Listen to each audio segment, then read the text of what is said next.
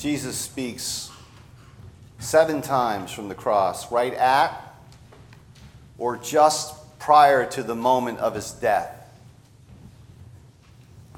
And we will soon read, as is our tradition, all 7 of those words. It's a way of allowing ourselves to be drawn into the mystery of the Lord's death. It's a way to sense the reality of it, the agony, the darkness, the fear and trembling. But also to taste and see the infinite love which is stronger than death. The love which would make such an offering freely and for our sakes. Now, if we ask, why does Jesus, the Son of God, obey unto this horrid death? Why does he make the sacrifice? I mean, there are a number of things we could say. The cross is a multifaceted mystery. Like a diamond, its brilliance needs to be viewed from many angles. But tonight, I want to suggest that when we see the cross, we should think of the radical hospitality of God. The radical hospitality of God. Now that may strike some as surprising.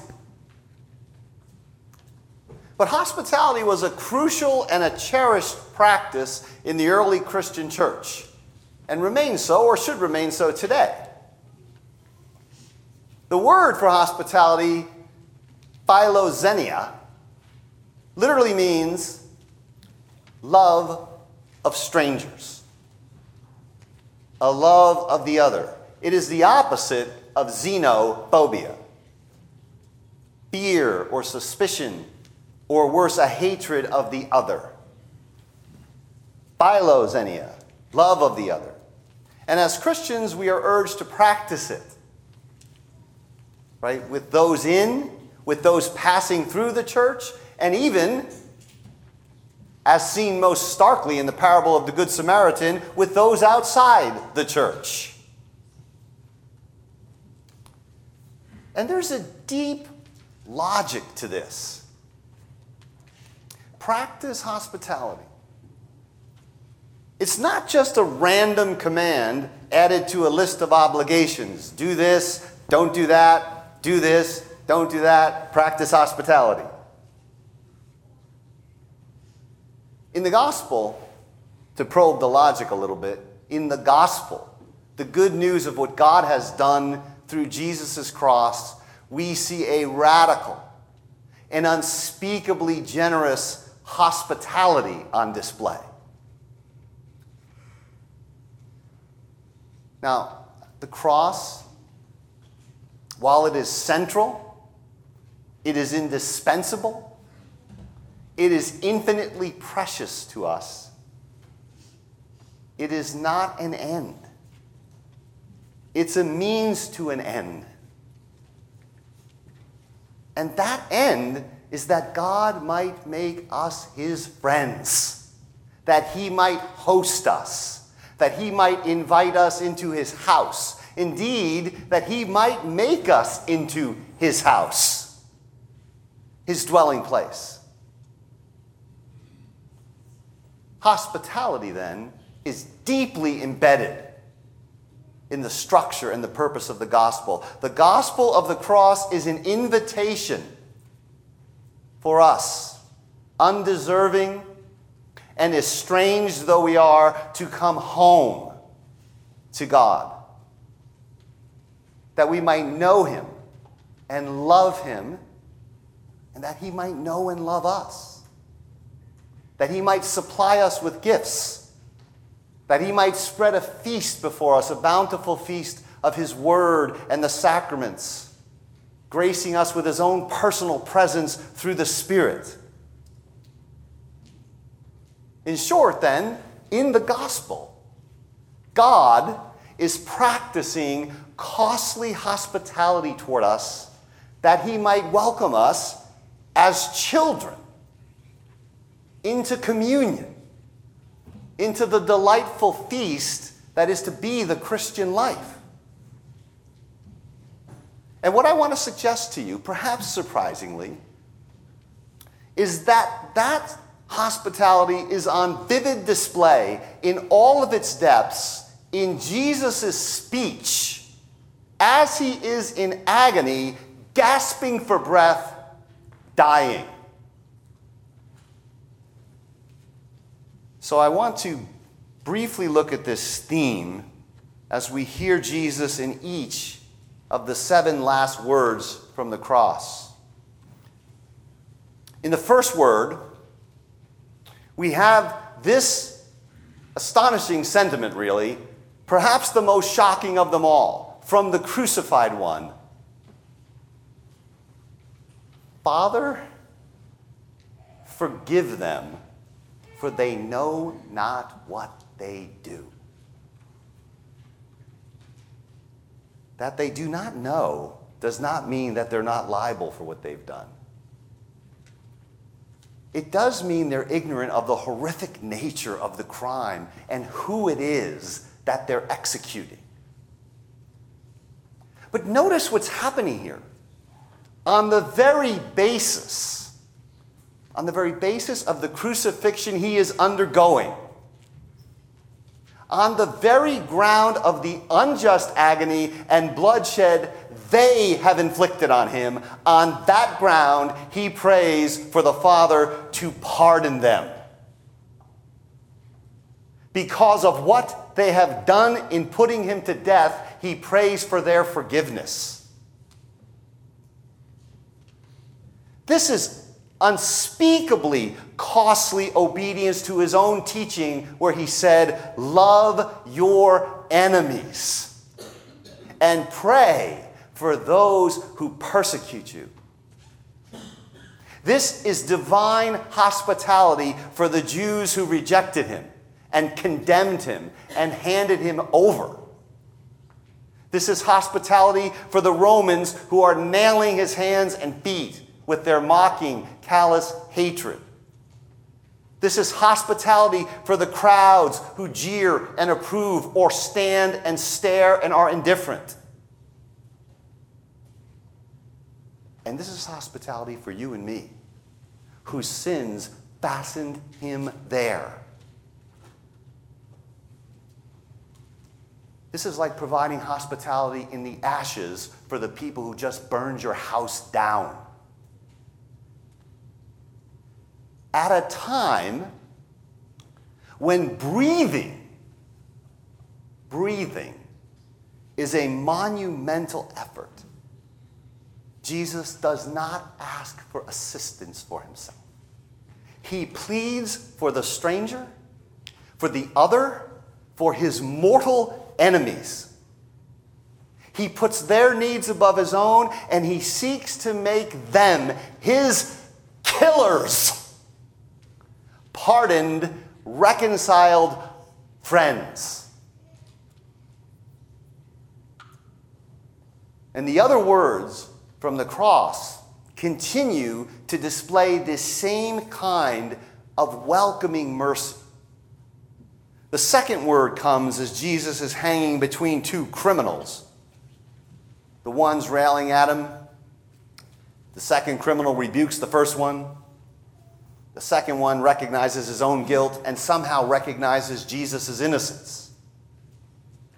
The second criminal, the famous thief on the cross, then asks Jesus, "Remember me when you come into your kingdom." Remarkably, in Jesus' shredded flesh, this man sees a king. And a king with a domain, a king with a kingdom. Pilate, despite nailing the sign which said, "This is the King of the Jews," did not see this. The Jewish leaders didn't see it. The disciples don't see it. No one but this thief sees royalty on this figure in the middle of the three crosses. And there is so already in Jesus' suffering this kind of death, a solidarity, a kind of union, a kind of gruesome bond in blood with this man, and is about to become a bond in the blood of the new covenant.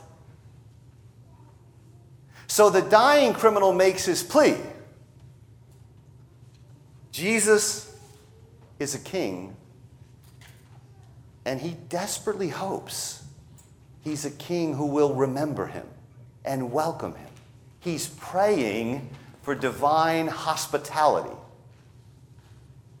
And Jesus replies with more than a welcome. He gives a promise.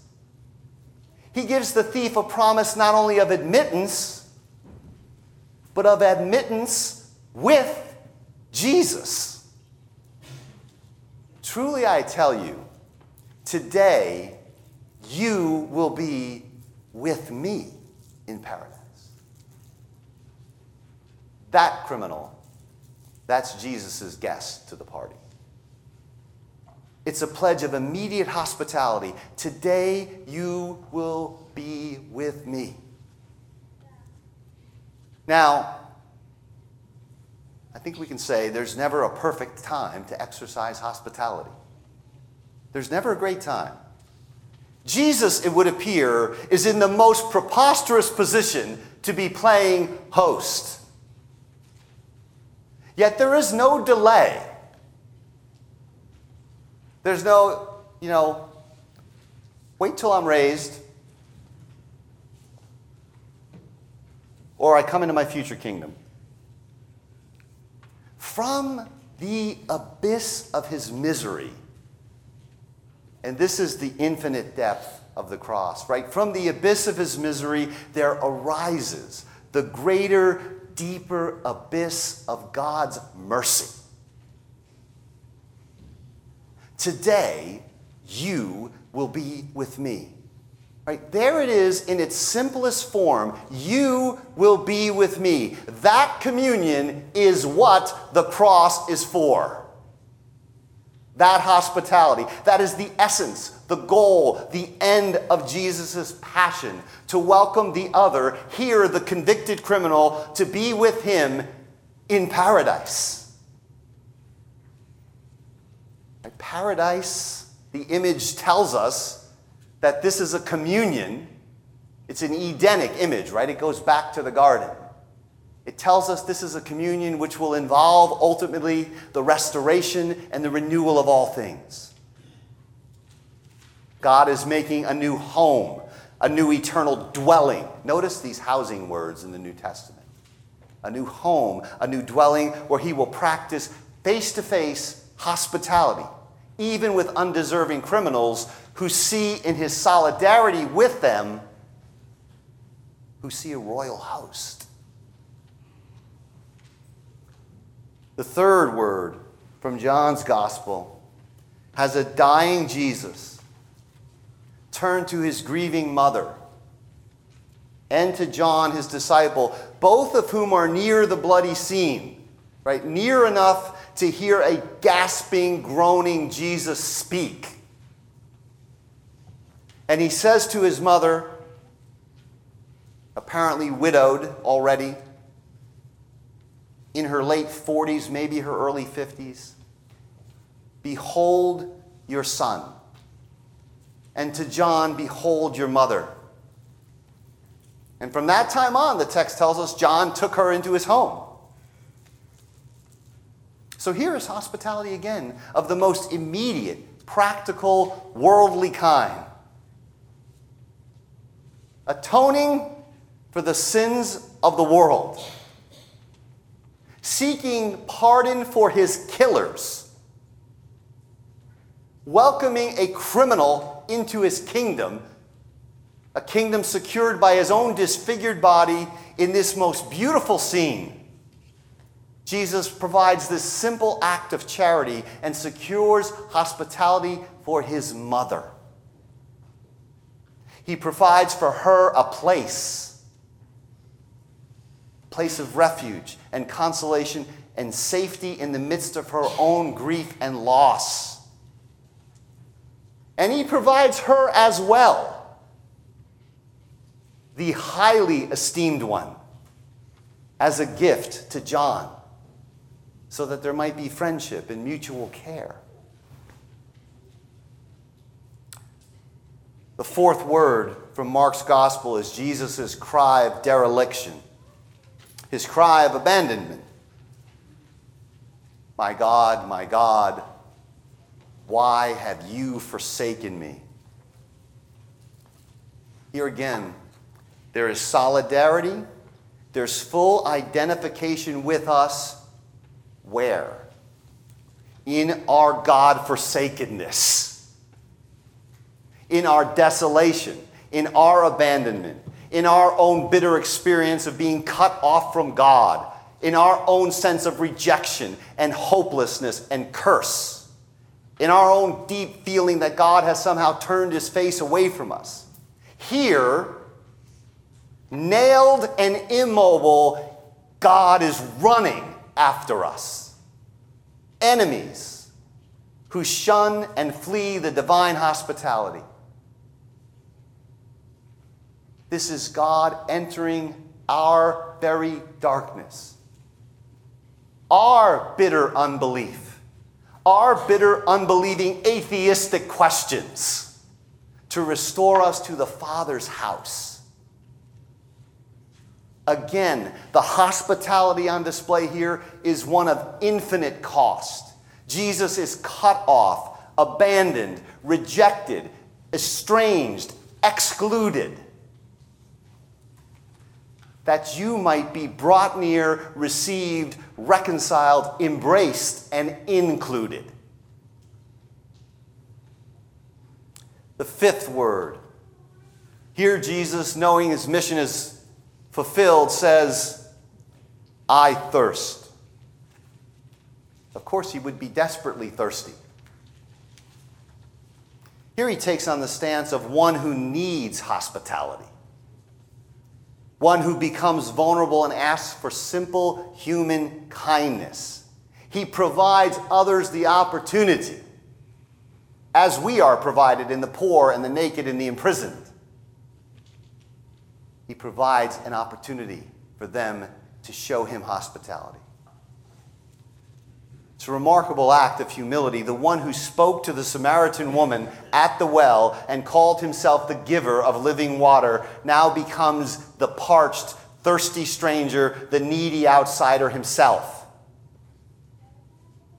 And he receives not real aid or compassion.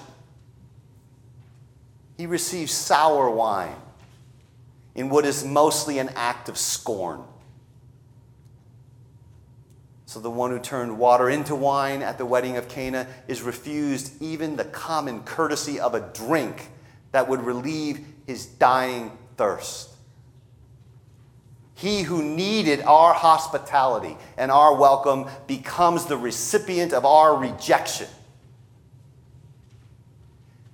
You know what he houses here as our host? He houses your scorn, and he houses your rejection, that he might give us living water, that he might quench our thirst in the house of his Father. The sixth word is, it is finished. His obedience, his suffering, the full scope of his exacting mission, all of that is now over. This is a cry of triumphant divine hospitality. Here's my paraphrase of it. The work of restoring communion, of gathering prodigals back to the Father's house, of providing everlasting hospitality for the banished children of Adam, that work, it's finished. And it's because of those words, that being finished, done, that all is now ready. The table is now set. The church invites all to the banquet, to the feast of fellowship with God. It is finished is an invitation. Everything is complete and ready for you to come home to God. Finally, the seventh word. From Luke's gospel, crying out with a loud voice, Jesus says, "Father, into your hands I commit my spirit." It's from Psalm 31, where the psalmist is seeking shelter and refuge in God. Here, it is a great cry of reunion. Jesus is actively returning to his Father. Into your hands I commit my spirit. Actively heading for the reunion, returning to the Father. And it comes as the veil or the curtain of the temple is torn, demonstrating that access to God, free access, is now open to all, not just a select few, not just the priests. The hour for strangers to come home has arrived. And Jesus, get this, the God-forsaken one in our flesh, is the first to arrive home. He does have a guest with him, a thief. And his act of returning, in the seventh word, is witnessed by another enemy, a Roman soldier, who, it turns out, is converted, gathered up into the hospitality that gushes out of the bottom of Jesus' despair. That's the remarkable thing about the cross. Hospitality gushes out of the bottom of the despair. The abyss of its misery leads to the deeper abyss of God's mercy. So this soldier praises God as he watches the scene, and he declares Jesus' innocence. And in Matthew and Mark, we're told that this soldier says, "Surely this was the Son of God." It's a confession of faith. So he, this hard-bitten Roman soldier, complicit in and guilty of murder, follows the victim of his murder into the house of the victim's father. That, beloved, is astonishing. The murderer follows the victim into the house of the victim's father. That is the startling hospitality of God. It is done to bring you home. It is done to bring the ends of the earth home. It matters not what you've done. It matters not what you've been or who you've been. It doesn't matter even who you are. The very murderers of Jesus are embraced in this hospitality. Indeed, they have unknowingly created the ground for it. How could it not extend to you? How could it not extend to you? Receive the gift of God. Heed the invitation, the welcome, the offer from the crucified host, the great practitioner of divine hospitality. Then go forth and do likewise. For the Christian faith can be said to be this: the practice of the hospitality that we have received from Jesus, our crucified host. Amen. Amen. Amen.